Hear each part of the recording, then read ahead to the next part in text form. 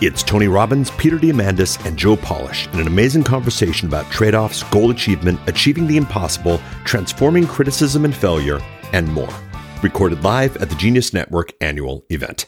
If you would like access to the full video presentation, the show notes, and the special resources for this episode, please visit 10xtalk.com/122. That's 10xtalk.com/122. It is with my great pleasure that I get to introduce two of the biggest thinkers on the entire planet, two of the biggest doers, game changers, people that have impacted literally hundreds of millions, actually billions of people together. And I could give long introductions, but I'm not going to do that because all of you know who these two individuals are. So I'd like to welcome to the stage Mr. Peter Diamandis and Tony Robbins. What's up, brother?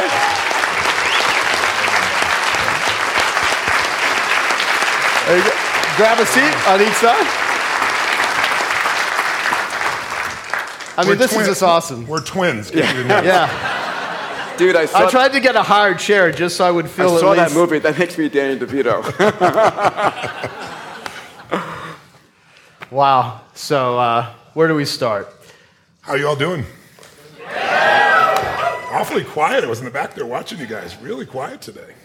It's because they're all freezing. Is that what it is? Yeah, we were told we had to lower it down to sub-zero temperatures for you. Why is that? Has it always been that way, or did it become at a certain point? No, they're all sitting, but I take a group. I just got done with 10,000 people in LA for 50 hours, and we're jumping and screaming. Anybody been there? Anybody else? Somebody's there. Yeah. So the body heat gets so hot that people are just literally drenched otherwise. And also, I was wearing a ski jacket at Date with Destiny. Literally a ski jacket. Yeah, it's cold. I think he was too. Yeah. So what are the biggest and boldest things that both of you have been up to? Let's start with you. No. Go start with... No, start with the big guy. No, come on. Tony. I'm part of some of the ones he's done. Well, there's a lot of things I'm involved with. I'm very passionate about feeding people. I think you know my story. When I was 11 years old, we had no money, no food, and a gentleman came and fed my family, and he was just a delivery boy, but it changed my life because it made me believe strangers care. And my father didn't respond very well to the situation. He was very angry, and he left our family shortly thereafter. But for me, it left an indelible mark that people really care. If strangers care about my family, I care about them, and it made me want to do something. So I promised that myself, somehow I do well enough to feed other people. So I was 17, I fed 2 families, and then 4, and then 8, and then 100,000, and then 1 million. And in the last 7 years, we've been feeding 2 million through the foundation, and I've matched it with 2 million, so 4 million a year. So I fed 42 million people in my life, and then I started working on this book 4 years ago. Thank you. But I started working on this book, and I've interviewed 50 of the smartest financial people on the planet. People like John Paulson hadn't done an interview in 10 years, and I got one of the first ones with him, and Ray Dalio and people like that. And these are all people not from the Lucky Sperm Club. These are people that did it on their own. They built it from scratch. No one gave them a break. And I'm getting all these insights, and I'm watching Congress pass these laws where they change the budget and they cut food stamps, and I don't call it food stamps anymore, but that's basically what it is, by $8.2 billion, which basically means every person who needs food in this country, who's not in the position anybody in this room's in, has to go without food 1 week a month for 12 months out of the year, unless the private sector picks it up, which is their hope. And most of the private sector is really stressed. So I went to Feeding America, and I said, what if I gave you all the profits of this book, all the money I'm getting, all the money I'll ever get? How many people could I feed? And they said 10 million people. And I said, I'm in. And then I got more excited, and I added a bunch of money to it. So I added it to 50 million people. And then I said, I'll do matching funds to 100 million, which if anybody here wants to feed people between now and the end of the year, I'll match any amount of money you put out. If you put it to Feeding America, there's no limit on the amount. So that's my challenge to you if you want to play with me on that area. Be a cool place to go. Awesome. Thank you. So I've been doing that. And then the other part is on the average person, I started doing all this work and finding these strategies, and I started to say this industry is just one of the most destructive industries out there, the financial industry. It's a place where the average American has their money in their home and their 401k. They don't know what to do. They don't know where it is. If you can imagine an industry where you didn't have to tell people what you're charging them for 30 years, what kind of abuse would happen in that kind of environment? And that's what's been happening. So 3 years ago, the Department of Labor changed the rules, and they said, you have to disclose what you're charging people. What a concept. So the industry's response is to create these 35 to 50-page documents that make it virtually impossible for the average person, even somebody with a PhD, to know what they're really being charged. So now President Obama is saying there's $17 billion being stolen from people's retirements by hidden fees, and he wants to change the rules. And of course, the industry's fighting it. And they've already chopped up pieces within the legislation that will make it really so it doesn't really matter. It'll disrupt them a very small amount. So I wanted to change that. So I said, what we need is transparency. And I created a company called ShowMeTheFees.com. And I brought in a company that did 401ks at the lowest level price.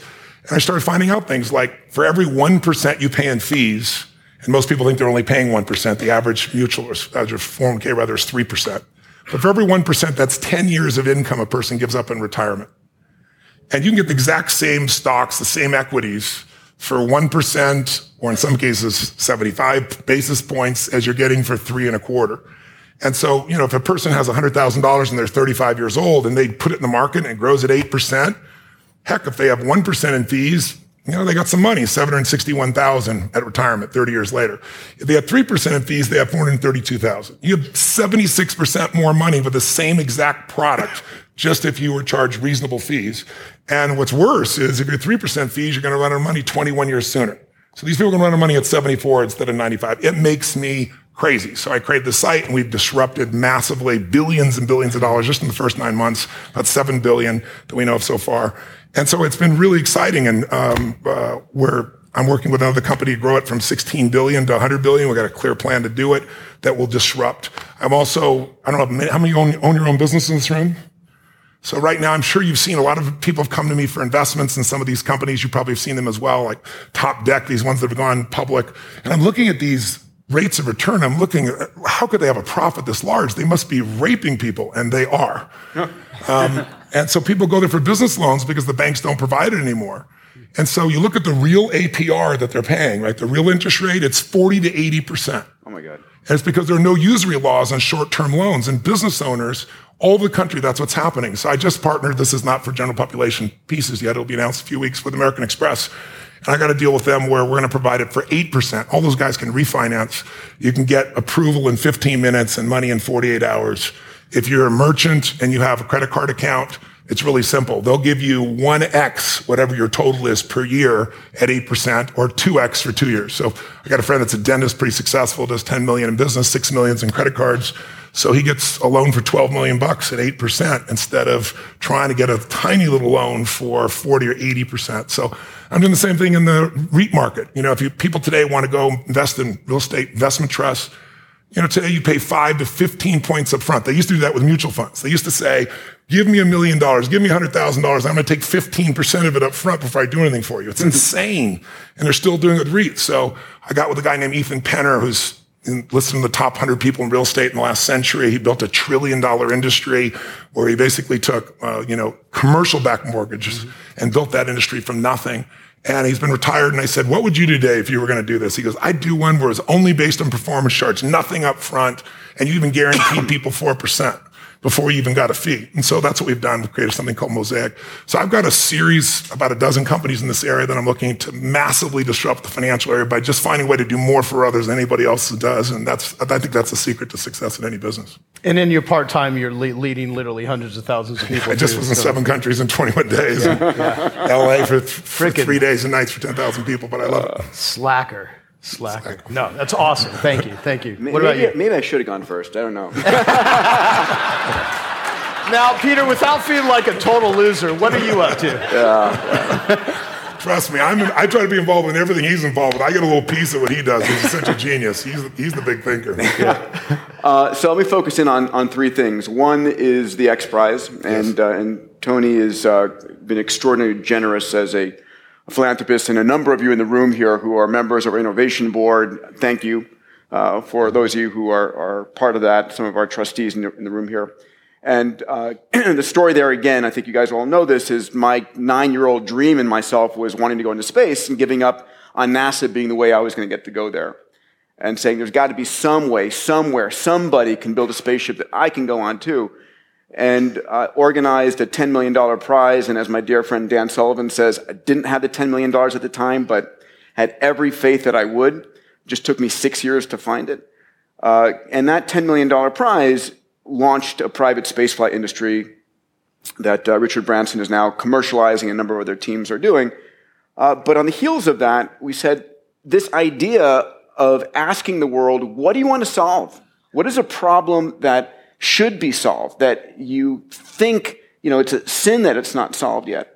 And realizing that there is so much brilliance around the world, that a kid today has more power than the President of the United States did 20 years ago in terms of the computational power or the knowledge they have, and that it used to be only the kings and queens that could solve things in the past, and now it's any of us can solve something. And what we do is we work with the top philanthropists and corporations, in some cases governments, and put up these large prizes, $1 million or a few $1 million actually. Christian Cottacini, who runs HeroX, a spin-out, does the smaller prizes. We were doing these $10 million, $20, $30 million prizes and saying, I don't care where you went to school, whatever you've done before, you solve this and you win. I'll just mention one that we did together. It was Tony Robbins, the DeVos family, and Elon Musk that funded a global learning X Prize. 250 million kids around the world, nearly 700 million women around the world can't read, write, or do arithmetic. And we put up a prize that said if you can build an app that can take a child where there's nothing, no schools, no adults, nothing, and take that child from illiteracy to basic reading, writing, and numeracy in 18 months, you win. 600 teams entered that competition. We're down to 200 delivering software. They'll be in Tanzania in about 14 months.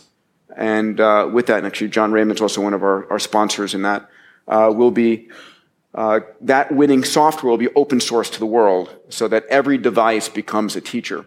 So that's X Prize. Really excited about that. We're really focused on mapping the ocean floors. Thank you.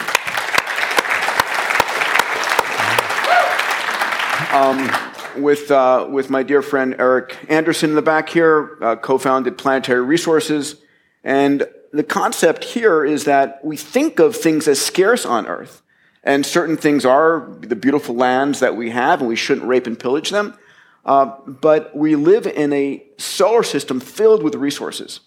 And the concept here of Planetary Resources is we are using the most advanced technology, 3D printed spacecraft, AI on board, sensors that have never flown in orbit before, to go out to prospect near-Earth asteroids, which are rich in fuels, platinum group metals, construction materials.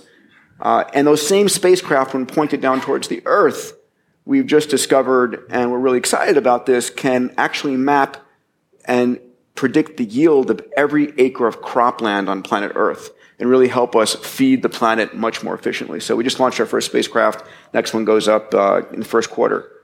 The last one, which is sort of like, I think relevant to all of us, is the idea that we can all live 30 or 40 more healthy years in our life.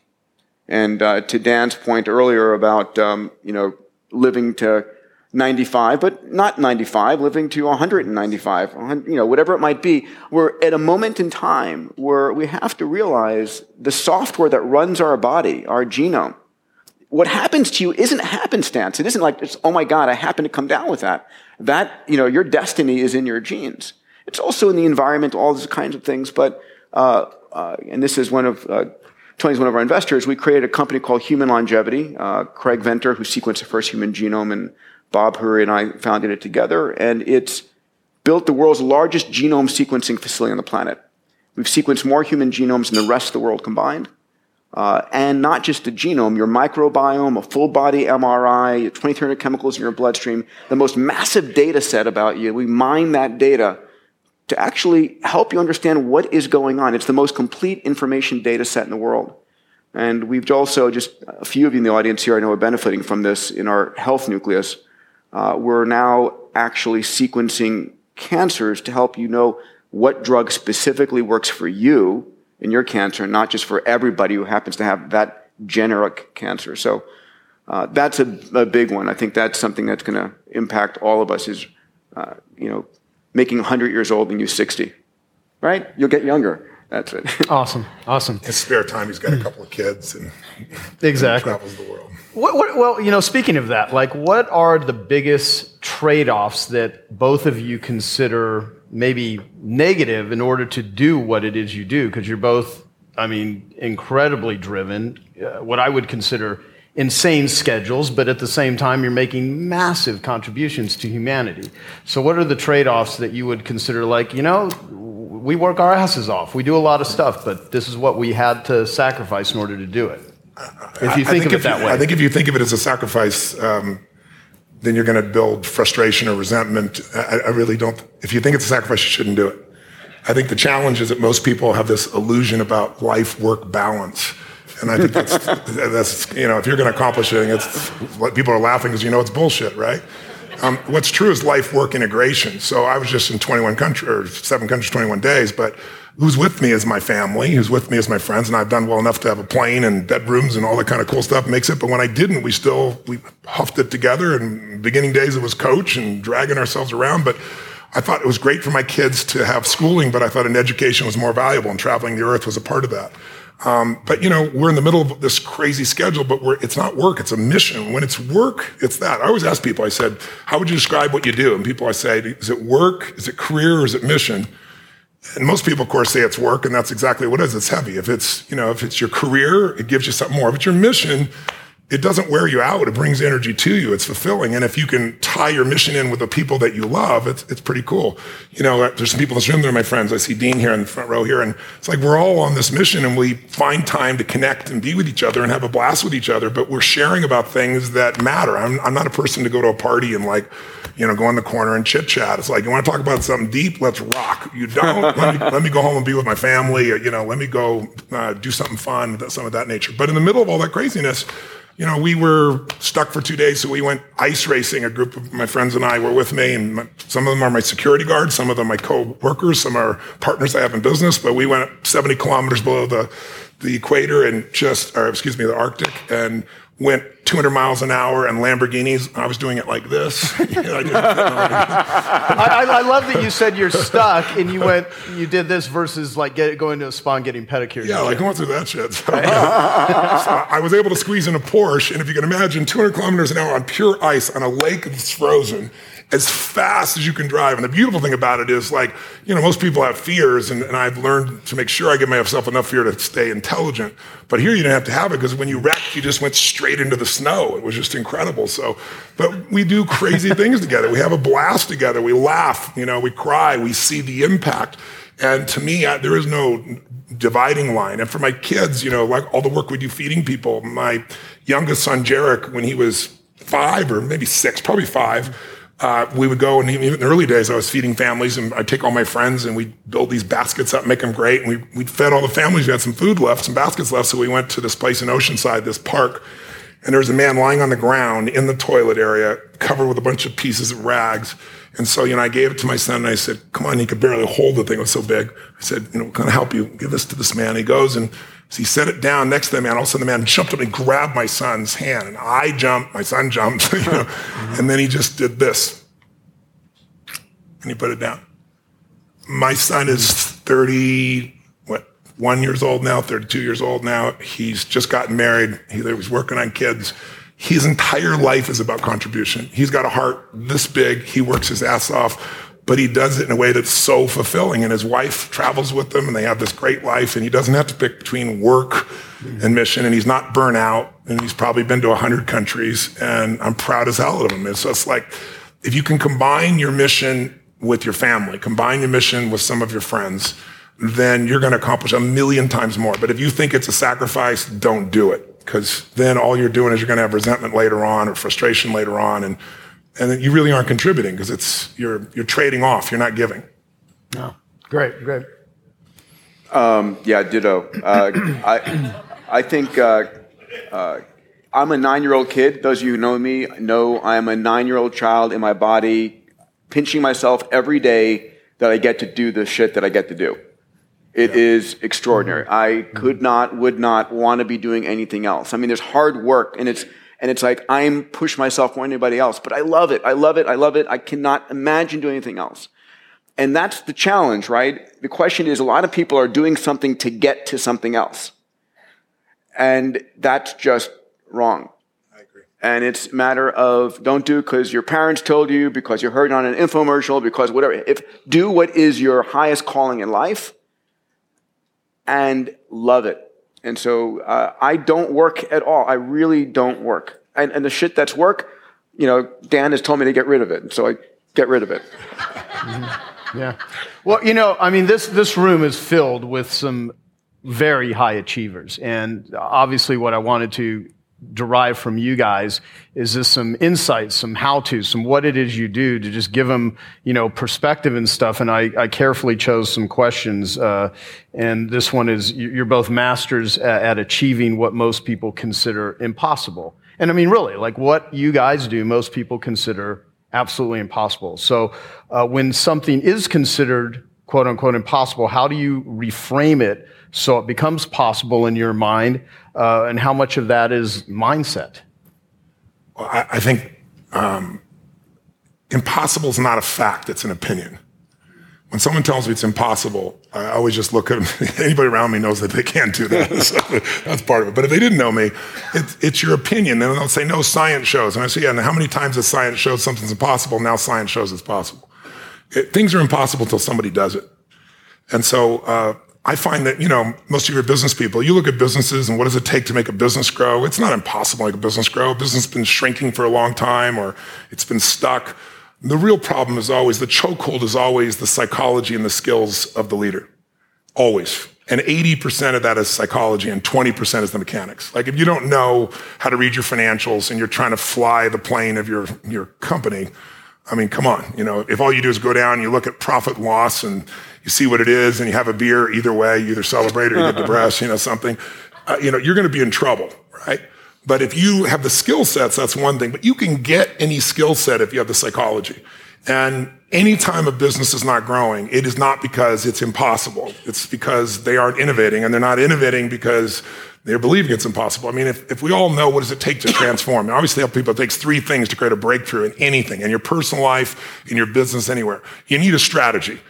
But that's not the first place you should look, and it's the first place all of us look. Me too. It's our inherent thing. You want to lose weight? Well, how do I do it? I want to grow my business. How do I do it? It's instinctive. We've been trained to think that way. But the problem is the how-to is usually not that complex. I mean, come on. 70% of America is 75% of America now is overweight. Is that because it's so complex how to be fit and strong? Right? Only the 1% know the answers. They hide it from you. You have to work your ass off to not hear what it takes, right? And so, I remember I went to a TED Med Center and I watched about 12 doctors, one after another, get up and do these stories about how we could just get patients to take their medications and try to figure out the whole thing. And I was just looking and going, you're all talking about strategy and you've forgotten psychology. Because strategy is wonderful. I'm a strategist. I spent my whole life figuring out strategies. As we both know, a strategy could save you a decade, right? In business, strategy could save you, it could make the difference between success and failure. But most people have strategies available, or they could get them, or you could create them. But the problem is you got a story. And your story is why it isn't working. And the story is, I've tried what? What? Everything. If you tried everything, you'd be fit, right? If you tried everything, you'd be profitable. If you tried everything, you'd be there. But people say it, I'm big boned. That's what I used to say. I'm still big boned, but I'm 38 pounds lighter than I was 25 years ago, and I've never gained it back, right? When I was big boned, that was my story. All the good ones are gone. That's why I'm not in a relationship. Or they're gay and I'm not, or I'm gay and they are, or whatever the story is. There's always a story. And what I tell people is, if you can just divorce the story of your limitation and marry the truth of your unlimited capacity, then the whole game changes. But it's hard to do that because when you're in your story, you don't even realize it. So you need a third piece for a breakthrough, and that's really what my life's about, which is changing people's states. Because in a different state, we're different people. Can mean people be nice? Yes or no? Yes or no? Of course they are, when they're in a nice state. Can nice people be mean? Sure, they get a mean state. So really learning to train yourself to be in an ideal state where the best of you comes out for yourself, for your family, for your mission, for your world, for your coworkers. To me, that's one of the most important decisions in life to make. If you ask me, out of all the people I've met, all the things I've seen, what creates a magnificent life? Everybody has goals and dreams that are different. Some people want, picket fence. Some want to make $1 billion. Some, want to have this huge breakthrough in technology. Some people want to write beautiful poetry. Whatever is right for people is what I want them for themselves. I don't want them to be like me or you or anybody else. I want them to have their dream. But to have it, you need two skills. You need, number one, to have the science of achievement. It's a science. You have to know how to take your vision and make it real.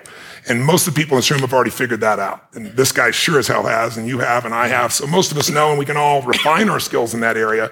But we know how to take what we dream about, make it real. And if you don't, you can learn from somebody who does. The simplest thing is get crazily hungry for something. We all know when you get so hungry, so desirous, your brain starts coming up with answers. And then it's massive action, but effective execution, which is all modeling, which is, I assume, what this is about. Find the best example, compress the time. Let someone else take 20 years to figure it out. You do it in 2 weeks or 2 months or whatever the period is. We should all be standing on the shoulders of the people around us instead of reinventing the wheel. And then there's this thing called grace. You work your ass off, you're totally focused, you're trying to serve something larger than yourself, and you really are executing what works. You need a little grace. You might want to call it luck if you prefer, God, the universe, but it's there. And we can all achieve. But I think the more important skill, if you ask me, is to have an extraordinary life is the art of fulfillment. And it's an art. It's not a science. Because there's a science to making money. I don't care who you are. If you do certain things, you're going to have too much financial stress. You do other things, you're going to have an abundance. There's a science. There's a science to your body. Everyone here is biochemically different genome, but there's certain fundamental patterns that if you and I follow them, you're going to have tons of energy, you're going to feel good. If you break them, you're going to pay the price and have low energy or disease. But fulfillment is an art. What's going to fulfill you is different than the other person next to you. You're not going to learn that from anybody else.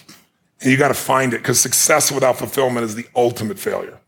And I get those phone calls all the time for the multi-billionaire entrepreneur or politician or business person or a person just won their Academy Award and they're depressed and they can't tell anybody because they got all their goals, but they're not fulfilled because they really don't have that sense of meaning in their life.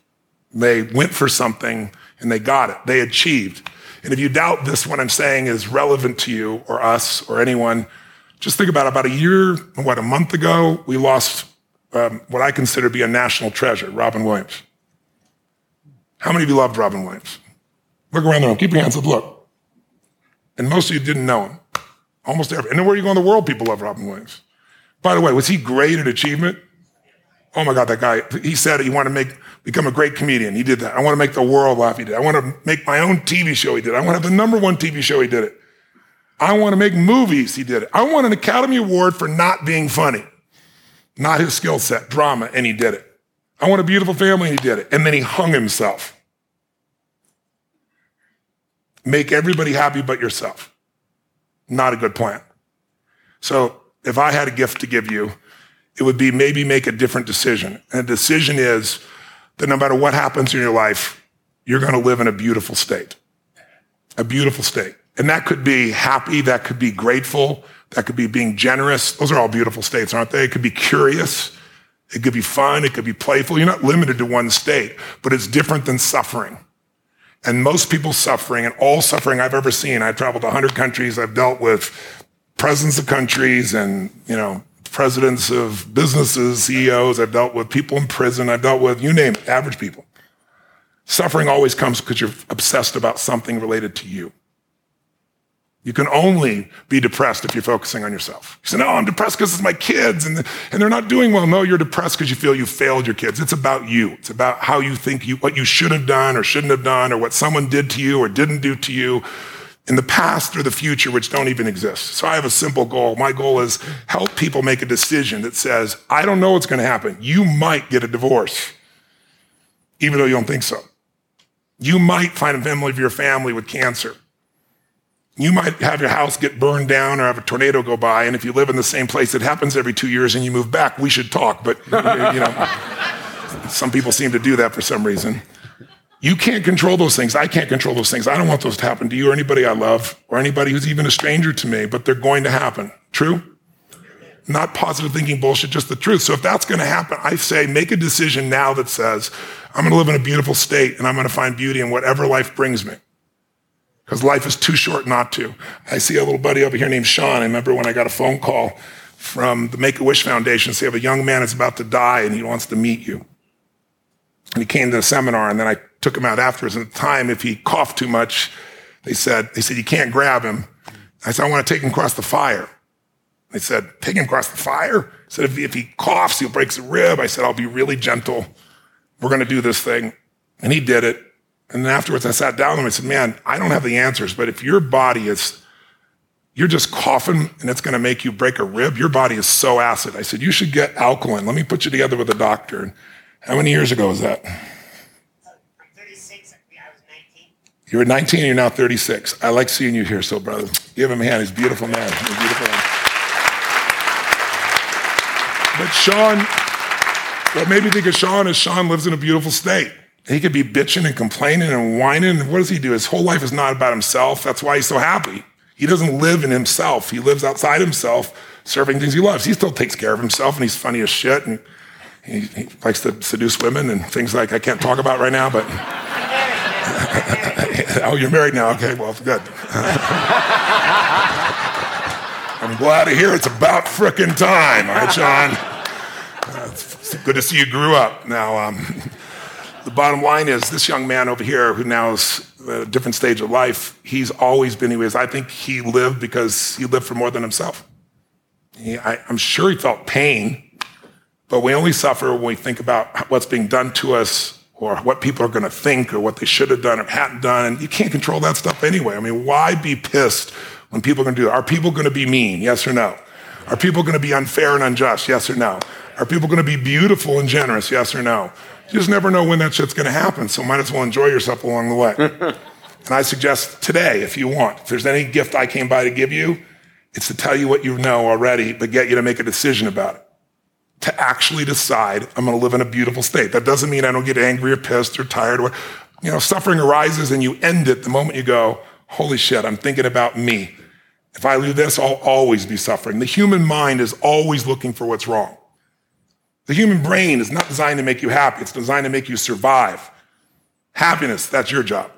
And you only get it if you draw a line in the sand. That's how it's going to be. And I can tell you the few people that do it, I know a few people that have done it, they have magnificent lives. And when you're in a beautiful state, the best ideas come in. This man lives in a beautiful state. Every time I talk to him, I love seeing Peter. Peter's just always on fire about something. But notice, he's doing unbelievably well. There's nothing wrong with that. But almost everything he's doing is about more than himself. And so that's why he feels so alive. He's not suffering an ounce. He's in ecstasy. He's not lucky.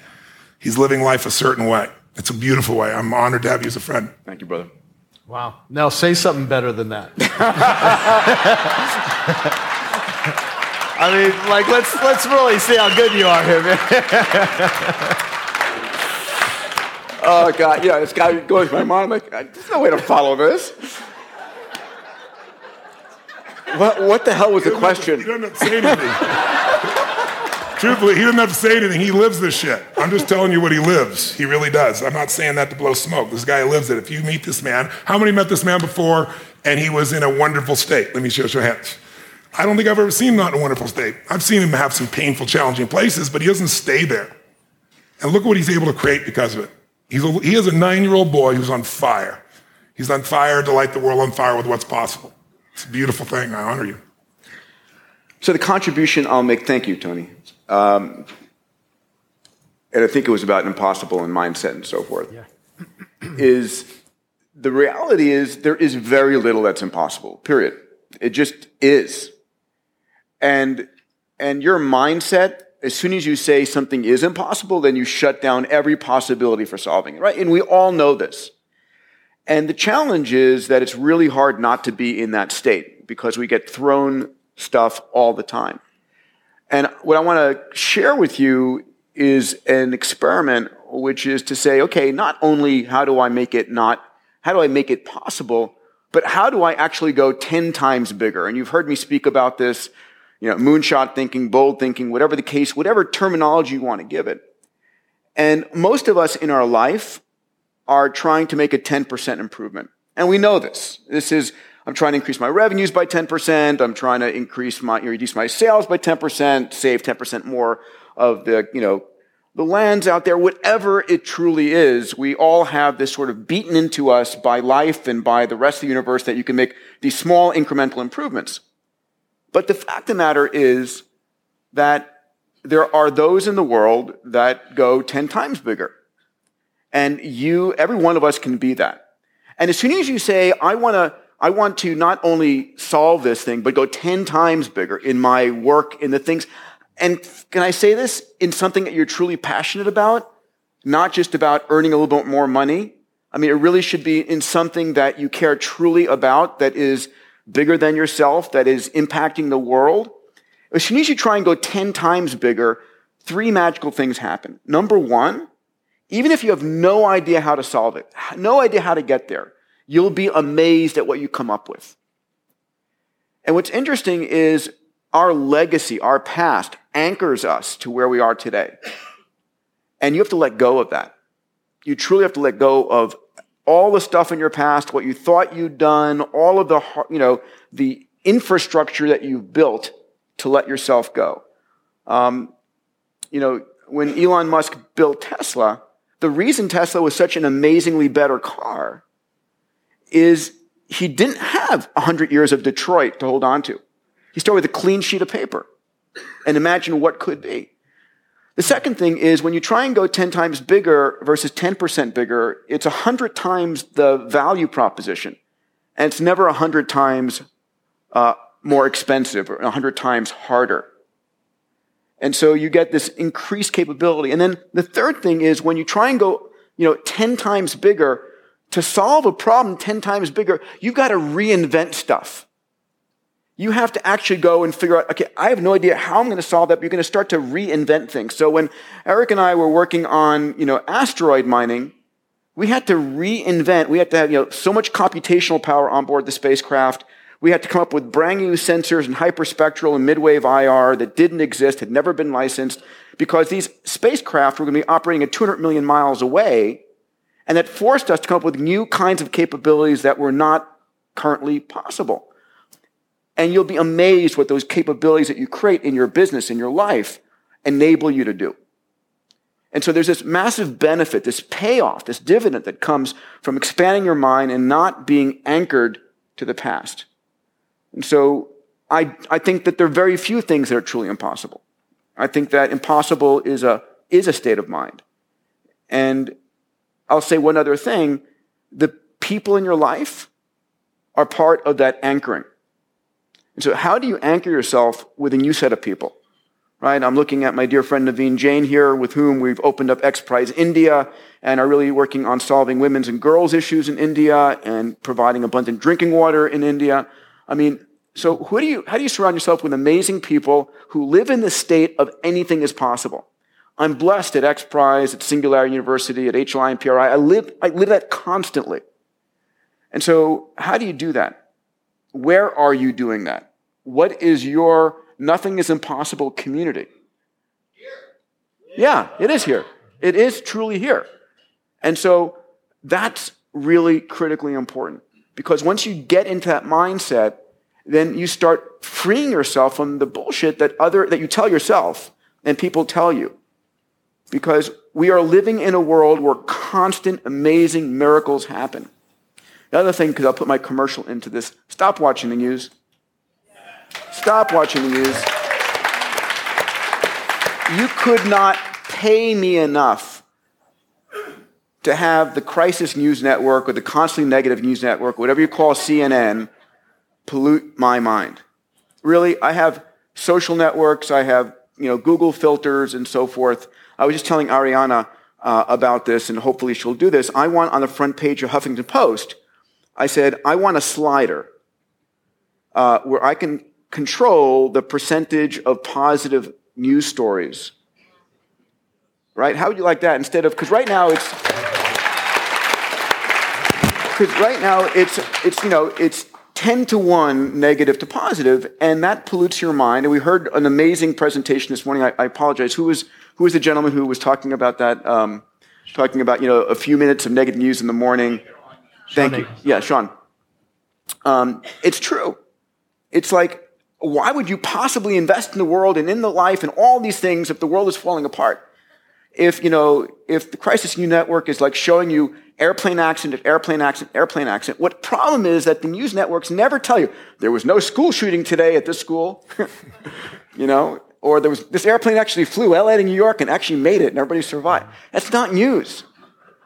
And so we get this disproportionate view. And so our minds are constantly, the mindset you have when you watch the negative news is awful.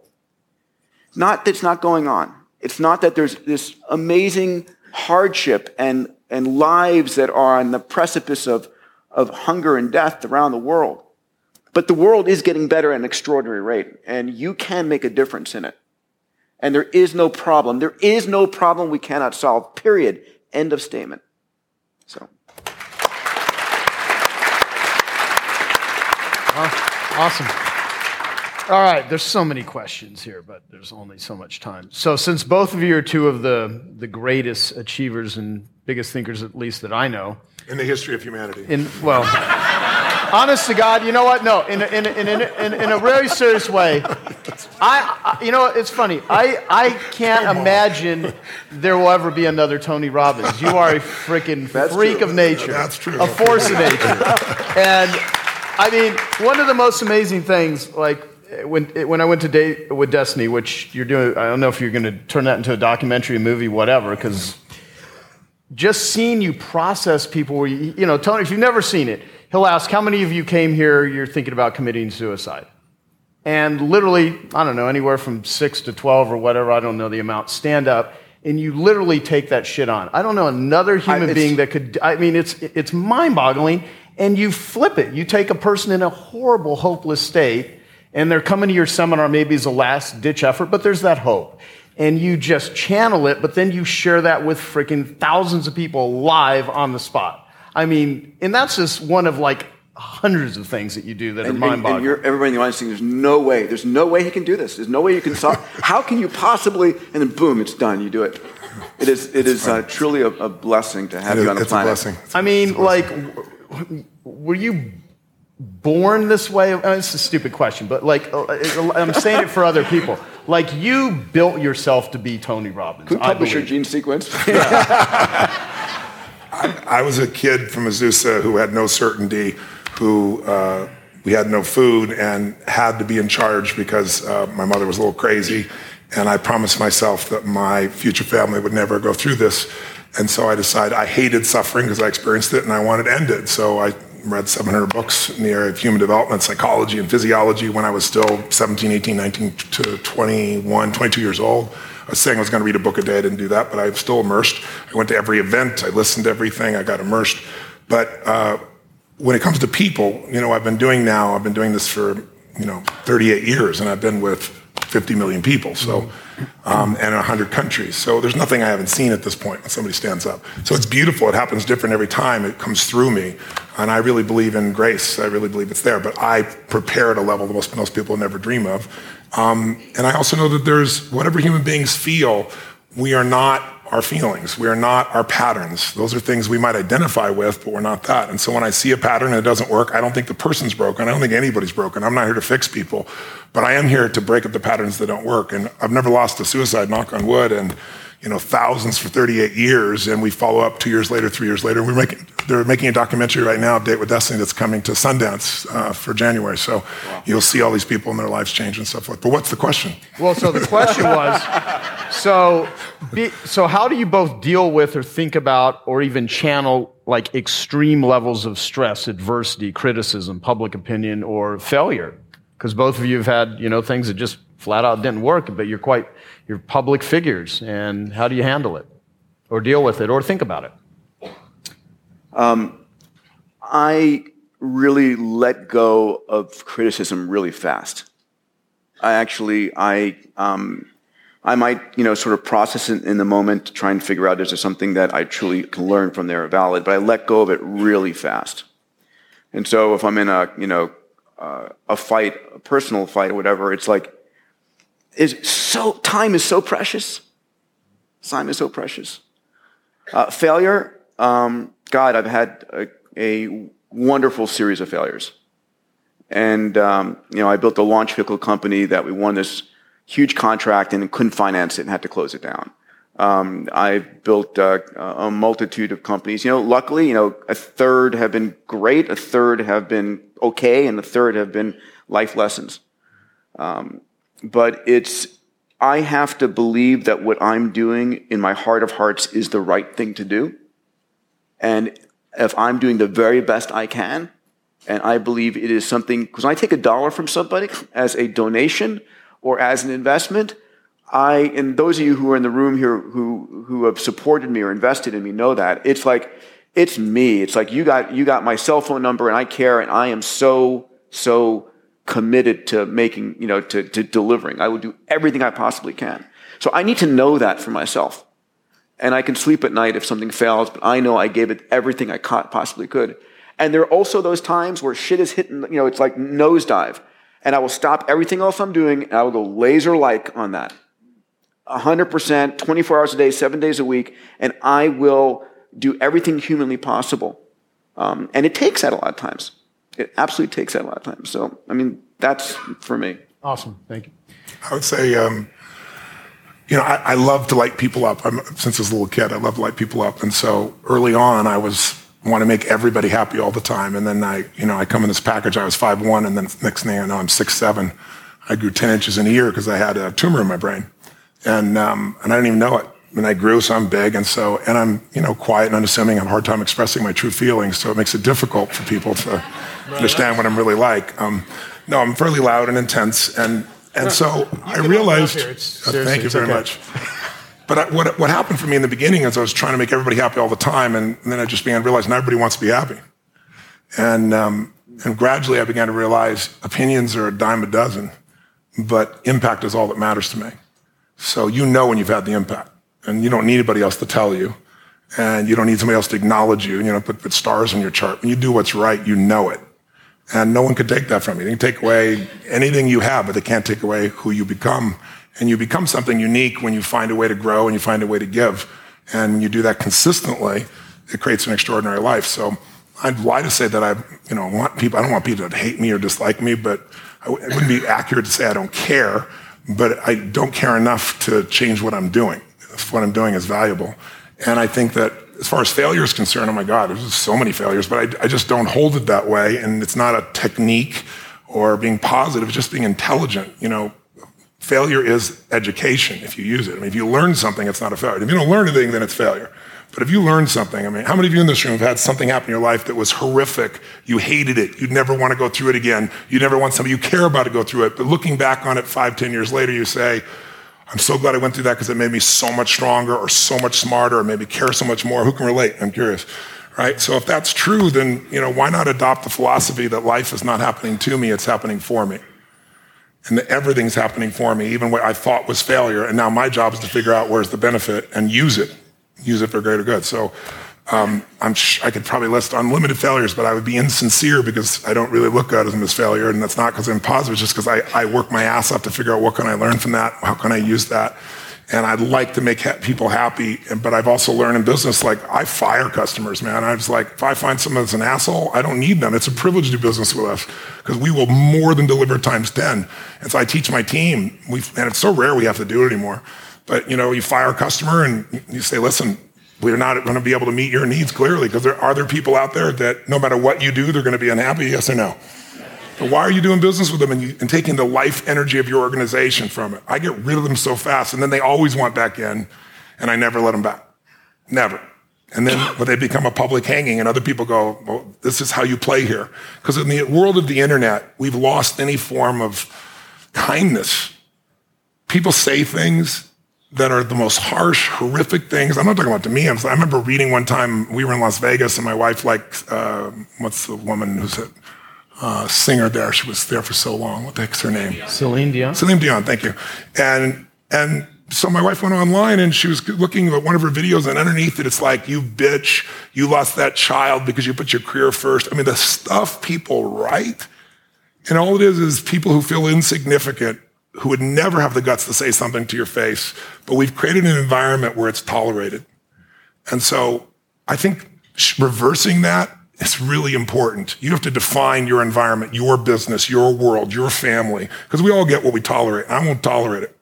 I'll give my soul to a stranger, but I won't tolerate somebody being abusive to any member of my team or to people in my audience or to me, certainly not to my family. And you get what you tolerate. You got to decide. And you also get what you tolerate in yourself. And I think if you can look at what you're tolerating yourself and say, I'm not going to tolerate that anymore in myself, then it's easier to lead other people. If you're just telling other people you won't tolerate, they'll look at you and go, yeah, you don't tolerate, but look how you are. And you don't have to be perfect, but people see how, you don't have to know who I am. You don't have to watch my lips move. You can see how my feet have moved for 38 years. That's Tony Robbins, right? That's probably the best signature you can give. That's the brand that you put out there. It's the way you live. The thing you said, the line, which I love, life is not happening to me, it's happening for me. Is that like, is part of that a trick you play on yourself, or do you truly believe everything you are able to take that as ingredients of this is all happening for me, the shittiest, most horrible, most horrendous thing, from diseases to suffering? I mean, that's an important line, and I like to. It's not just a line. There's a woman that I just saw that I'd met 15 years ago, and she just showed up at my seminar, and she was suicidal because one of her daughters had gotten sick, and she brought her to the hospital, and the doctor said she's fine. She brought her home, and the child died. And she was going to kill herself, and she had 3 other kids. So I really, truly had to work with her, and I remember working with her back then. I looked it up because we have all stuff I've ever done on film. And I asked her, I said, what are your spiritual beliefs? And she said, I believe everything happens for a reason, and all that stuff. I said, so you're going to abandon what you believe spiritually because life didn't turn out the way you want right now? She said, no. I said, if it's the truth, it'll be the truth when it's painful, it'll be the truth when it's pleasurable. So I would lie to you to say, I jump up and go, this is happening for me right now, bitch. I don't do that. I think, what the hell's happening? Why? And then I catch myself and I go, there's some good in this. And my real core belief underneath that is, everything I've ever been able to help people with is because I faced some portion of it. If I have to face a divorce, I decided I needed to go through a divorce, and I didn't want to. No one tells you to pick your partner after 14 years. It was the most horrific thing in the world. But I thought, if I can figure out how to do this elegantly, intelligently, lovingly, no matter what the other party's like, then I can help anybody else. If I've had several businesses over the decades that were, near the verge of bankruptcy. I had a resort in Fiji, and there was a coup. It's kind of inconvenient. And I'm losing $1 million a month. And it's like, and I didn't have $1 million a month to be losing at that time, just I wanted to create this great place for people. But it's like, in the midst of all those elements, I'd come back and say, if I can figure this out, I can help any other business. So almost all my skills have come because of something I had to solve in me or help someone else solve. And my view is, if I can figure it out for me, I can help millions of people. And so that makes the problem inspiring, as opposed to the problem being, why did it happen to me? Because we're all going to experience problems. The only thing that we all have in common is everyone here is going to experience severe pain. I don't care how rich you are, money is not going to create immunity to pain.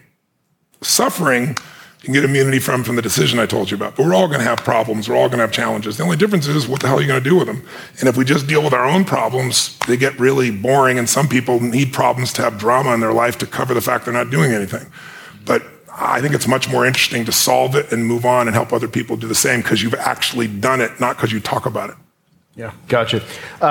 What I love is Robin Sharma, who we did a call with. He's in the room. He has this thing, the 5 a.m. Club. A guy named Hal Elrod wrote a book of Miracle Morning. You do priming in the morning. I'd love to hear what you guys feel are your best rituals, or what it is that you are doing that just massively impacts you to be as effective as both of you are. If there's something simple or something that you just do that makes your life work, starting to be it a morning ritual or just anything that people here could do. Does watching cartoons with my kids at 7 a.m. count? No, that may be accurate. It's for me, it's anchored in my desiring to make the impossible stuff I set out happen, right? It's anchored in this infinity challenge. I'm never bored. These problems I've taken on with an amazing group of people are all sort of infinite, and there's no getting there. So for me, they're my guiding stars. So it's like, okay, what am I going to do right now to move the game forward this day? I wish I could say I was a great meditator or yoga person or so forth, and that will come, but not right now. For me, it's just it's dedication to the child inside me and what I care deeply about. which is making these succeed. And ultimately, it's trying to be clear about what I'm enjoying doing, right? It's surfing the stuff I love versus this is work. I'm probably not good at this work. Who else can I find that can do it? And doing the stuff that I truly love better, and doing more of that. There's nothing sophisticated there. Tony, what do you got? Well, I think anyone who succeeds has something that they aspire to. There's a mission, there's a direction, there's a desire, and they bring it up regularly. And you do that, even though you say you don't do it in a sophisticated way. Attacking the human genome and figuring out how to get meteors to feed you what you need is a fairly large vision, somewhat sophisticated. Mine's really simple. Mine's simple. I believe that the body is the place that drives the mind the fastest. You can go inside your head all day long trying to resolve things and make excuses or freak out, but I learned early on in my life that in order to make myself do things, I had to trigger this body to feel strength and to know that when I say something, I mean it.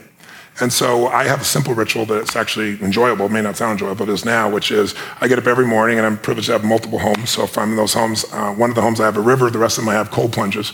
And I go into a 56-degree temperature just for about 60 seconds. I jump straight in, or I was just in Sun Valley. The river's 38 degrees, a little bit cooler. And I took my nephew and said, "You're about to learn how to start your day." And I bring all my friends when they come. They all have to do this.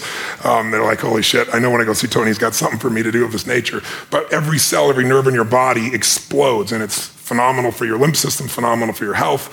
But it also is just a simple discipline that says, I say it, it happens. I'm going to say I'm going to do this, I do it. And I've done it so much, it's there, and it's invigorating. And then I do, as you said, something I call priming. I don't, you wake up and you're, 22 hours off your normal time zone, and you've got to get up and take care of 10,000 people for 3 days and nights for 14 to 15 hours. You don't always wake up feeling, wow, is this the coolest thing in the world? Some days wake up and go, what universe is my body in, And so I do my physical ritual, but then I also do this priming. And priming for me is just, I don't hope that I'm going to show up at my best. I create a state for it. Most of you know probably the principle of priming. They've proven it in so many scientific studies. We all think we make our decisions consciously, when much of our decision-making that we think is conscious is being made by contextual environmental manipulation that we're not even thinking about. On one study, they took some people and they hired actors that would go to 100 people, and they'd walk up to you, and they were trained to do the exact same look, same expression, and they'd say, "Would you hold this?" They hand you a coffee cup, and they reach in their pocket and grab their phone, put them back, say, "Thank you very much." They just kind of assume the action, and they would do it the same way, same facial expression. 100 people one way, 100 people out there. And what was the only difference? Cold iced coffee versus hot coffee. An hour later, they come back with some people, different people, who've got little caps on. They're saying, "Listen, we'll give you $10 if you'll give us 2 minutes. If you read this 3-paragraph story and give us 2 question answers." And they read this little story. Everyone reads the same story. And at the end, they ask them, how would you describe the main character? What are they like as a person? 80% of the people that got warm coffee said they're warm, they're generous, they're loving, but warm is always one of the language patterns. 80% like clockwork. If people got the iced coffee, same story, say that they're very cold, that they use language like being obsessed or being about themselves, selfish, things of this nature. I give you dozens of examples. So what I do each morning is I do a breathing pattern. It's an explosive breathing pattern that I learned in India, breathing your breath in and exploding it out, from the gut out the nose. And I do that 3 sets of 10, pause, 3 sets of 10, pause, 3 sets of 10. So it alters my state. And then I just do 3 things for 10 minutes because I have this deal with myself. If you don't have 10 minutes for yourself, you don't have a life. Who's with me on this? So I said, you know what? I don't need to have 20-minute, 30-minute, 40-minute meditations. I want 10 minutes, and I don't know. I need to meditate. I don't know if I'm going to meditate. To not think. I don't know too many people can do that, and I don't even know that I want to not freaking think. So I thought, what I want to do is I want to focus on the emotions that will cause me to be the better me. And the 2 emotions that most people are messed up by are anger and fear. And when you're grateful, you can't be angry. Try to be grateful and angry simultaneously. It'll never work. And you can't be fearful when you're grateful. So when I look at people, almost always they're reacting out of fear or they're reacting out of anger. It's some version of those two. So gratitude to me is the antidote. So I spend 3 minutes, just 3 minutes, and I think of 3 things I'm grateful for, 3 people, 3 situations, but I step into it. I don't remember the roller coaster over there riding it. I put myself in the front seat going over the edge so I feel the moment. And I make sure one of the 3 things I'm grateful for is something really simple, like the wind on my face, or something beautiful like my child's smile. And the reason I do that is because I remember, interviewing some of the astronauts, Buzz Aldrin and these guys, and most of you probably know, you can imagine, to be an astronaut, this man knows, to aspire to do that, and then to go through the thousands of people and be picked, and then to actually go to the moon and stand on the moon and look back and see that picture we've all seen, that blue-green Earth. You imagine, and then you come home and what happens? There's a ticker tape parade and you shake the president's hand. And now what the hell do you? You're 32. What the hell do you do for the rest of your life? And you know what? If you know the story of many of these astronauts, most of them had some major emotional challenges, right? Some abused alcohol, some drugs. And they had a real rough time because they forgot to find adventure in a smile. They thought the only way to do is go to the moon. So I trained myself to make sure not just the big, beautiful things that are part of my life, but the little things. And so I feel that for 3 minutes. Then I do 3 minutes of a blessing, corny as it may sound. I imagine life, God, energy coming into my body, healing every muscle, every nerve in my body, strengthening everything as you strengthening the best of me, my passion, my love, my generosity, my creativity, my humor, my love. And then I see any problem that needs to be solved just being solved, because otherwise I tend to think I got to do it all. And then once I feel that fully, and that energy comes through me and back through me multiple times, then I do a circle of my intimate family, my kids, my wife, my friends. This little character over here is one of my list. And I just circle out all the way out to my clients. And I send that same energy to them. And I imagine, as corny as it sounds, they're being healed. They're getting what they need energy-wise. They're having the life that they deserve and seeing it multiplied. So I do that for 3 minutes. And the last 3 minutes are my 3 to thrive. I think of 3 specific outcomes that matter to me. And I don't think about achieving them. I see, feel, and experience them as done, and I see the impact that it has. I see people's lives touched. I see the joy. I feel it as done, and I feel grateful. And it's 10 minutes, but honestly, it usually goes 15 or 20 because I'm having a damn good time. But awesome. By having a 10-minute walk, there's no excuse not to do it. And I do it every day, and I don't hope I'm going to feel good. And then what happens is, you're primed. You see things through a different set of filters. You make decisions through different filters. And also think of it, most people are wired for stress. They're wired for frustration. They're wired for feeling lonely. And they got a highway to pissed off, and they've got dirt roads to happiness. So I decided I'm going to wire myself for happiness. I wasn't born that way. My view is I had to change the whole earth to be happy. Today, that's different for me. Now I can just wake up and be happy because I've wired myself in a different way, neurologically. And then I show other people how to do this as well. You guys are awesome. I really, really appreciate you both coming to this and taking it. Thank you so much. Thanks for listening to this episode of 10X Talks. If you'd like to learn more about the Genius Network annual event, please visit geniusnetworkevents.com. That's geniusnetworkevents.com. If you'd like to learn more about Strategic Coach, please visit strategiccoach.com. That's strategiccoach.com. If you would like access to the full video presentation, the show notes, and the special resources for this episode, please visit 10xtalk.com/122. That's 10xtalk.com/122.